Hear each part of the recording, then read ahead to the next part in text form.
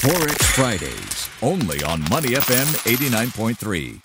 Welcome back to Forex Fridays, and we are coming to the weekend and also off of an impressive week and start to the Year of the Tiger for Singapore markets, especially equities. But today we are going to talk about Forex markets, especially after what's been a rather memorable and momentous last couple of days, and perhaps none more so than just last night when the U.S. Consumer Price Index showed inflation hitting 7.5% in January. Of course, the big question is, what will this mean for the Federal Reserve's future moves, and how might this actually influence monetary policies moving forward? Well, today on Forex Fridays, we are joined by Mr. Lim Jun Kit, who's a strategist at Philip Nova, formerly known as Philip Futures. Yes, they did embark on a name and brand change last month, but they are now called Philip Nova. Anyway, Jun Kit joins us today to share with us what he's thinking as he parses through all of these new latest events and also how this might influence Forex markets moving forward. Jun Kit, thank you so much for joining us today. Glad to hear you and your loved ones are still safe and in good health during these times. Welcome back to the show, sir. Hope you're having a great Friday. Hi, JP. It feels great to be back on your show. Indeed. Now, okay, because so much is being made of the 7.5% inflation print out in the U.S., I want to get your take on the U.S. dollar to start things off. As we've noted, the greenback has hit a soft patch since late January, and despite more affirmations, the Federal Reserve may even go more hawkish if inflation persists. Well, we don't need a stronger reminder than inflation coming in hotter than expected, actually, and some are actually pricing in a potential 50 basis point supersized hike in March. But what's been keeping the U.S. dollar a bit subdued, and could things turn around if we start to see even more hawkish tinges or expectations from the U.S. Central Bank? Okay, thanks for the question. Now, there was actually a few factors that drove the greenback weaker since late January this year. Mm-hmm. And one of the biggest influence, we would say, is the strengthening of the euro. And this is because, euro has a heavy weightage of more than 57% in the US dollar index, which measures the strength of the US dollar. So how did this actually transpire? It is because the EU recently recorded the hottest inflation ever, with the January consumer price increasing 5.1% compared to just a year ago. Now, this came as a surprise to the market, which only expected of a 4.4% increase. Now, following that, the European Central Bank, ECB, finally took a turn in their policy stance and to acknowledge that the mounting inflation risk was just too high and in the Eurozone, and even signaled that a possibility of a interest rate hike in late 2022. Now, markets reacted pretty strongly to the hawkish shift, despite the ECB president say that any move would just be gradual. And for the past week, what we saw was a consolidation ahead of yesterday's CPI inflation data. Now, a 25 basis point rate hike in March was pretty much priced into the USD. Market was just waiting to watch if the inflation will come in hotter. That may lead the Fed to go more aggressive with a 50 basis point hike. Then now, as you may be aware, last night's CPI data come in 7.5% year on year. And we already see some Fed officials, turn on more hawkish, even calling for a full percentage point hike by July if the steep inflation persists. Now, that would possibly set the stage for USD to come back stronger. All right. And you mentioned it's not just the ECB, though, that's also looking a bit more hawkish. The Bank of England also enacting multiple rate hikes in recent times, also looking to head off some of those inflationary pressures. Jun Kit, I do want to talk, though, about monetary policies that might be diverging. And while the central banks of the world, especially in the West, might be tightening, we have the Bank of Japan, arguably the most defiantly dovish of them all. In fact, you can see it with how the yen has moved and weakened in recent times. What's your outlook now for the yen, and will weakness continue for the Japanese currency? To be frank, the bearish outlook of the Japanese yen does not seem like it will change soon, both fundamentally and technically speaking. Now, the BOJ actually has some good reasons to hold back on any monetary policy easing. Mm-hmm. Firstly, unlike the US and the EU that are experiencing record inflation in decades, Japan's consumer inflation is only at 0.5%, way below the inflation target of 2%. And we all know that the Fed and ECB tried to hold on to their transitory inflation narrative for as long as they could before they finally had to acknowledge that the inflation risk was too high and were left with no options but to react. Now, in Japan's case, given the current price developments, there's really no need to scale back on the monetary stimulus and to turn hawkish, because doing so would be really inappropriate and could even dampen the economic recovery in Japan. And this week, the BOJ's governor also just reinforced his dovish stance, saying that during his during the rest of its term through April 2023, the central bank will not even discuss on exiting its ultra-loose monetary policy. So I would say that is quite a dovish stance from the BOJ's governor.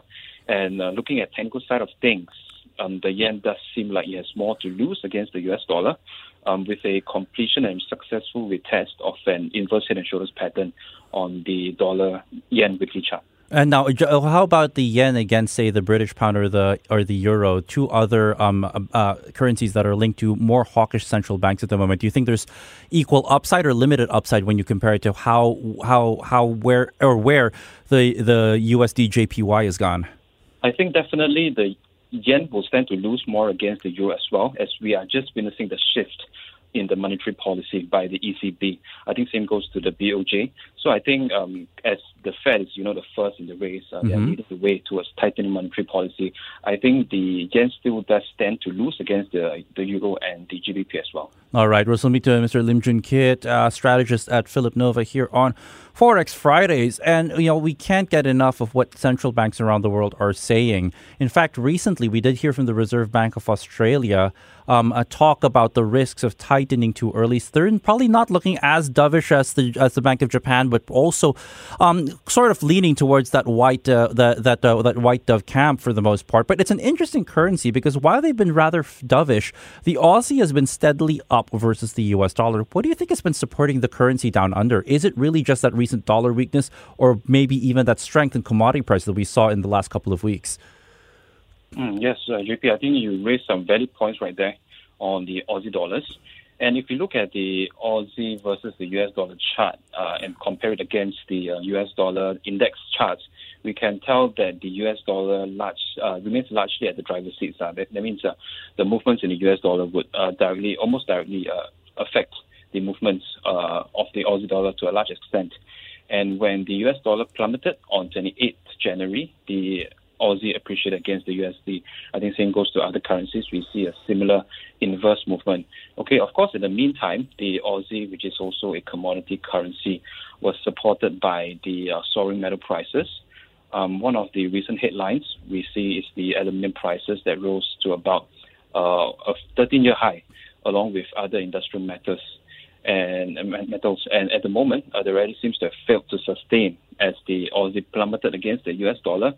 That strengthened overnight after the US CPI data that we saw last night. And on the other hand as well, the RBA is taking a wait-and-see approach to observe how the prices and wages would develop in Australia in the coming months instead of reacting too quickly. And so the diverging policies between the Fed and the RBA at the moment will likely weigh on the pair in the medium term.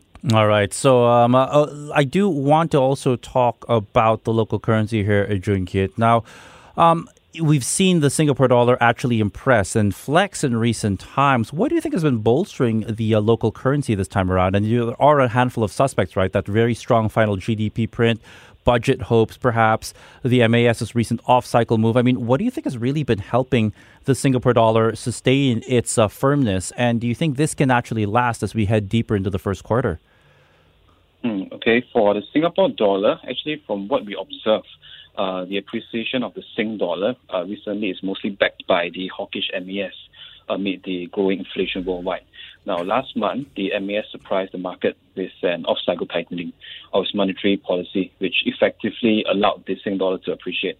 Okay, so this move came just a day after Singapore reported core inflation that rose by the fastest pace in nearly 8 years. Okay, so given that we are in such a situation that things are moving so fast, I think the last thing that MAS wishes to do is to only act twice a year on its policy meeting, normally held in April and October.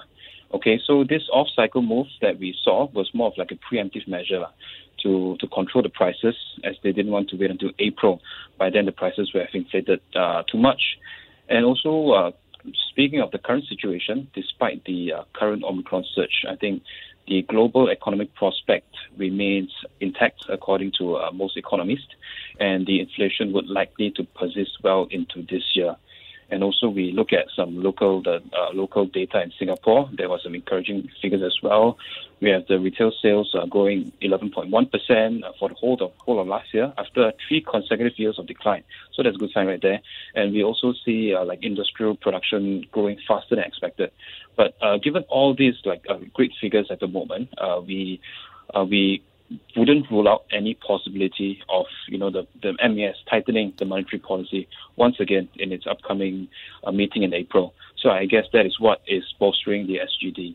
All right. And just very quickly, Junkit, since we have you here and we're talking about Southeast Asian currencies, a lot of one currency to watch really when 2002 rolled around actually was the Thai baht because of these hopes that the country was going to reopen to tourists, general commercial activity. We've seen the reopening, though, be a bit more gradual, actually. Any read on the Thai baht from your point of view, sir?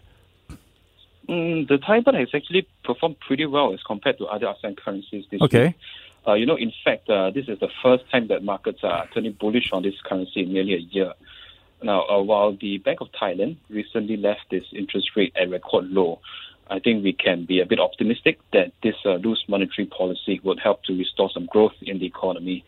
Now, Thailand's economy, which is really highly dependent on foreign tourism, and this sector actually makes up about 20% of its pre-COVID GDP. Mm-hmm. So I think the government has really a lot at stake in terms of opening up to foreign tourists now. So going back to last year, Thailand actually started its quarantine-free entry in November. But sadly, it had to come to a halt in late December when the Omicron emerged. Now, during this time, from then till now, we have assessed, we get statistics worldwide that tells us, luckily, this Omicron isn't as severe as the previous variants. Like the hospitalization rates are lower despite its high transmissibility. So that's a good thing on the Omicron front. And fast forward to February this year, Thailand finally decided to reopen its border again, this time even with a bolder measure, allowing anyone who is vaccinated to enter the country without the need to quarantine. Now, although we shouldn't rule out the possibility of a new variant that could once again derail the economic recovery, but given this trajectory, I think we can be cautiously optimistic about the Thai baht. All right. Lim Junkit, strategist for Phillip Nova. Thank you so much for joining us today on Forex Fridays here in Money FM 89.3.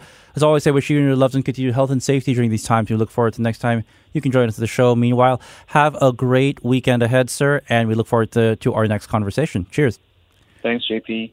Before acting on the information on Money FM, please consider if it's suitable for your own investment objectives, financial situation, and risk tolerance. To listen to more great interviews, download our podcasts at moneyfm893.sg or download our audio app. That's AWEDIO.